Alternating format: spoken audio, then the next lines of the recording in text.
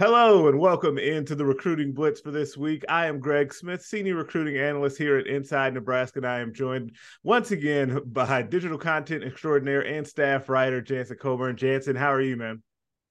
Greg, I'm doing good, man. Super Bowl's past us and spring ball's almost here. It is. It's funny because it feels like there is no off season except for this little pocket of time where really nothing can happen because the team is doing winter conditioning, and we don't really get a lot of information about that. And then there's an actual dead period for recruiting, and so the team's kind of getting their ducks in a row and kind of lining up the big board. But still, there is plenty of recruiting stuff to talk about, and we'll dive on into what's going on here. So we'll get started here, Jansen. What do you got? Yeah, Greg, it is kind of that dead time of year. Signing day just passed us, and there's not a whole lot going on the surface of things. But let's start with this. What is next in the recruiting cycle as of this time of year? I know right now we're recording middle of February. This will go out February 20th. So what is next on the horizon? Yeah, so I guess right now, like you mentioned, we are in the dead period. And generally what kind of happens here is the coaching staff, for at least from a recruiting point of view, the coaching staff gets to catch their breath. And then they're kind of, because it's a new staff, and the staff right now can kind of oversee some of the workouts now that they're a little bit into winter conditioning. They're doing that. And so they're not on the road, but they are watching tape. You know that about this staff. They're definitely watching tape and kind of evaluating the 2024 class and beyond, plus lining up visits, which we'll get to in a little bit. But really the big thing to know and the key date here is we have to get through these next couple of weeks in February. And then March 1st is when the quiet period begins, meaning that players can then come to campuses, to college campuses. Coaches cannot go out on the road to those players, but those players can come to campus, which is why you'll start to see maybe a couple of junior days for teams. You'll also see kind of just organized visit weekends. Then when spring practice starts, especially for Nebraska, I think you're really going to see a lot of players in March come through campus for those spring practices. And the big thing and the big reason that the team will want to do this is everything is new, right? Everything is brand new for everyone. So the team is going to want recruits to come in and see what those practices are like, see how Matt Rhule and his staff operate, see how they coach, so that they can really start to build that football relationship beyond the relationship that they've built via text message or DM or on the phone or on FaceTime, all of the different ways that they can communicate with each other. Yeah, you mentioned that they're in the midst of winter conditioning right now, and it's been quiet to us as far as recruiting goes, but there is some carryover with recruiting as it relates to winter conditioning. So I would ask you next, what are the priorities for Matt Rhule and his staff during winter conditioning as it relates to recruiting? How do those two things connect?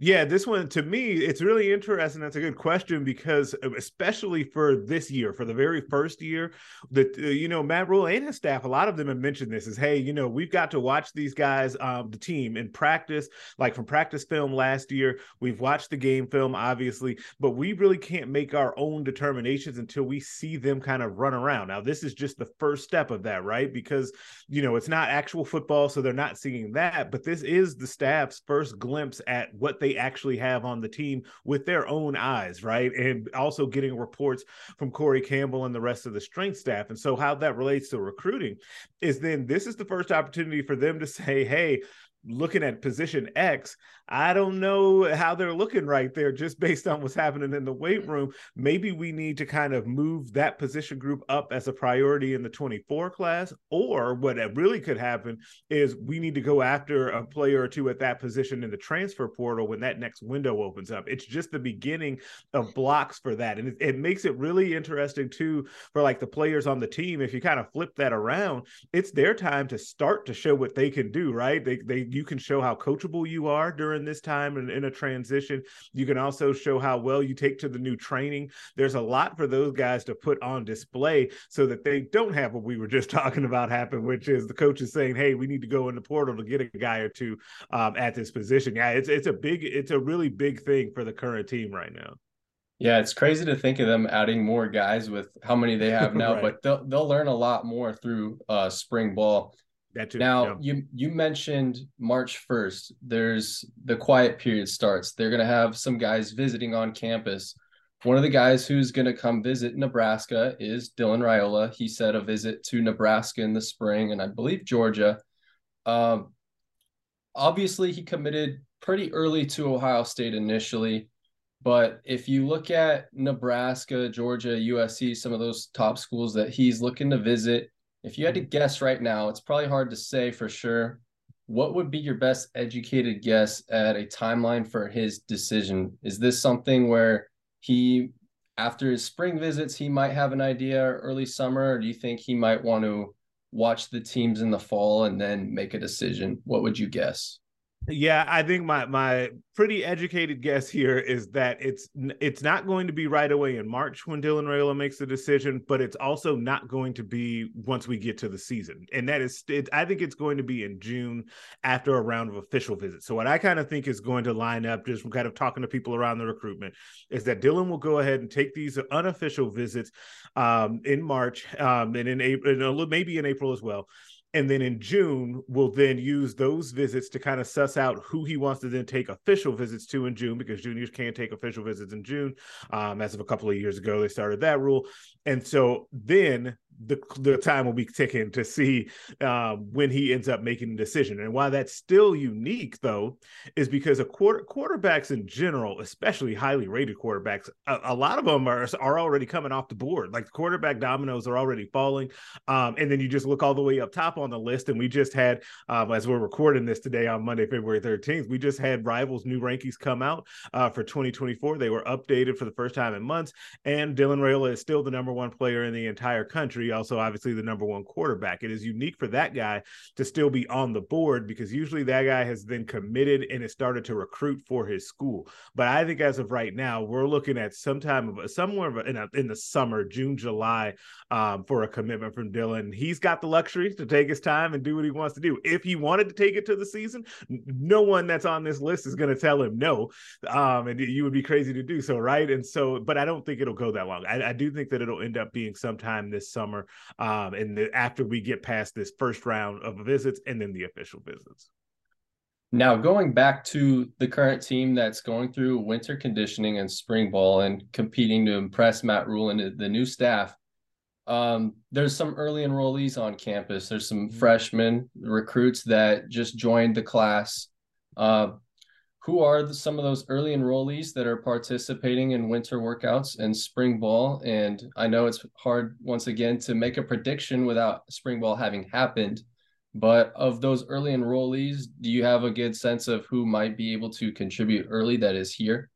Yeah, this one is different than it has been, because even though I think that there's 3, 4, 5, 6, 7, I want to say, if my list is correct, early enrollees, that's a little bit smaller than you might think based on just how many kids Nebraska brought in for the 2023 recruiting class.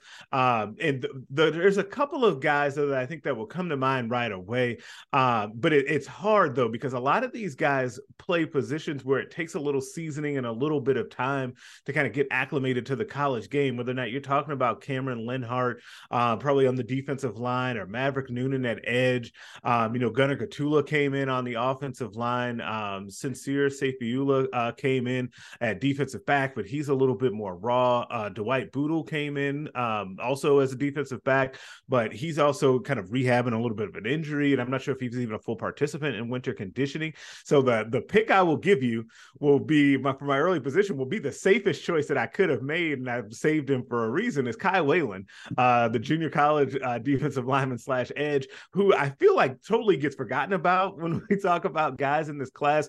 And I know that when we had this conversation on the Insiders board, when people were kind of picking their top 3 guys in a sleeper, and he was a guy that got mentioned a couple of times as a sleeper, just because even though he's a decently rated kid and he was productive as a pass rusher in JUCO and has a sack record in high school, like, he's still underrated. And so I'll be really curious on what he ends up doing and if he can contribute, because those JUCO guys, and if you have another guy, those JUCO guys are usually a little more tailor-made or ready-made, but also the more pass rushers you can get, as we know, the better. So I'm going to go with Kai Whalen. Now, switching over to a little bit of Q&A, we've been getting some great questions in the comments. As always, you guys can comment some questions that we'll answer in the future. This question's interesting, and it might be a good one that Jay Foreman and Steve could answer because they do all those film breakdowns.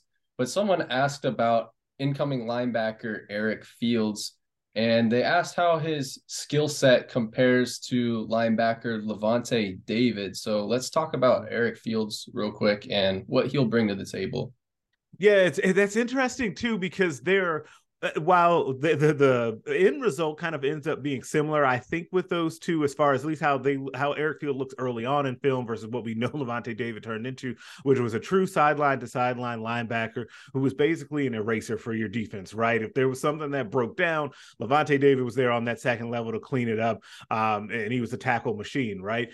And that's what Eric Fields really demonstrated and showed during his high school tape. Is people fell in love with him when they started to see him at first. Remember how it went? Like, he popped on the radar and people were like, who's this no-star kid from Oklahoma that like has no offers? And now all of a sudden Nebraska like loves him. And I had reported even before he visited that Nebraska was super high on him because that was just what was coming out of kind of behind the scenes, right? And then you heard Matt Rule talk about him once he signed. But the reason was he popped on the film as he was just a heat-seeking missile out there, just running all over the field, taking people out. So you get the same type of thing, but they are two different styles of player in that their body types are totally different. Levante David was a couple inches shorter coming in to college, and a little bit heavier, so a little bit squattier body, whereas Eric Fields has a little bit more, is taller and has a little bit of that leaner track body, which is reflective obviously in kind of those track times that he has, and he did participate in track well. So it'll be interesting to see if he could be that type of player. I still wonder if Eric Fields ends up being kind of an inside linebacker in this defense, or if he plays kind of that rover guy, that middle guy inside of this defense. And we kind of have to keep calling it rover because we don't know if Nebraska, this staff, is going to name it something else.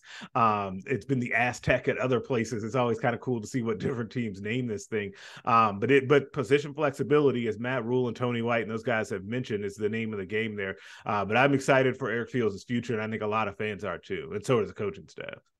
Yeah, it'll be interesting to see what position he checks at. And there's a lot of guys that are coming in where there's unknowns about what position they'll play, and they'll get to move them around and find that out. But Greg, those are all the questions we have for now, but you guys can ask some more and hopefully we'll load up. So when Greg gets back from vacation, we can swamp him with a bunch more. But for now, that's all I got for you, Greg. That's Enjoy fine. your vacation. Thank you very much. By the time this goes live, I'm probably sitting on a beach somewhere. I'll take it. I'm very excited about that. But like Jansen said, I definitely appreciate all the questions that have been coming in. Make sure you guys keep those questions and discussion rolling in the comments. And we'll be back next time. Make sure you keep it locked on Inside Nebraska. Like the video up, subscribe to the YouTube channel as well. Make sure you get these videos directly in the feed, and we will see you guys later.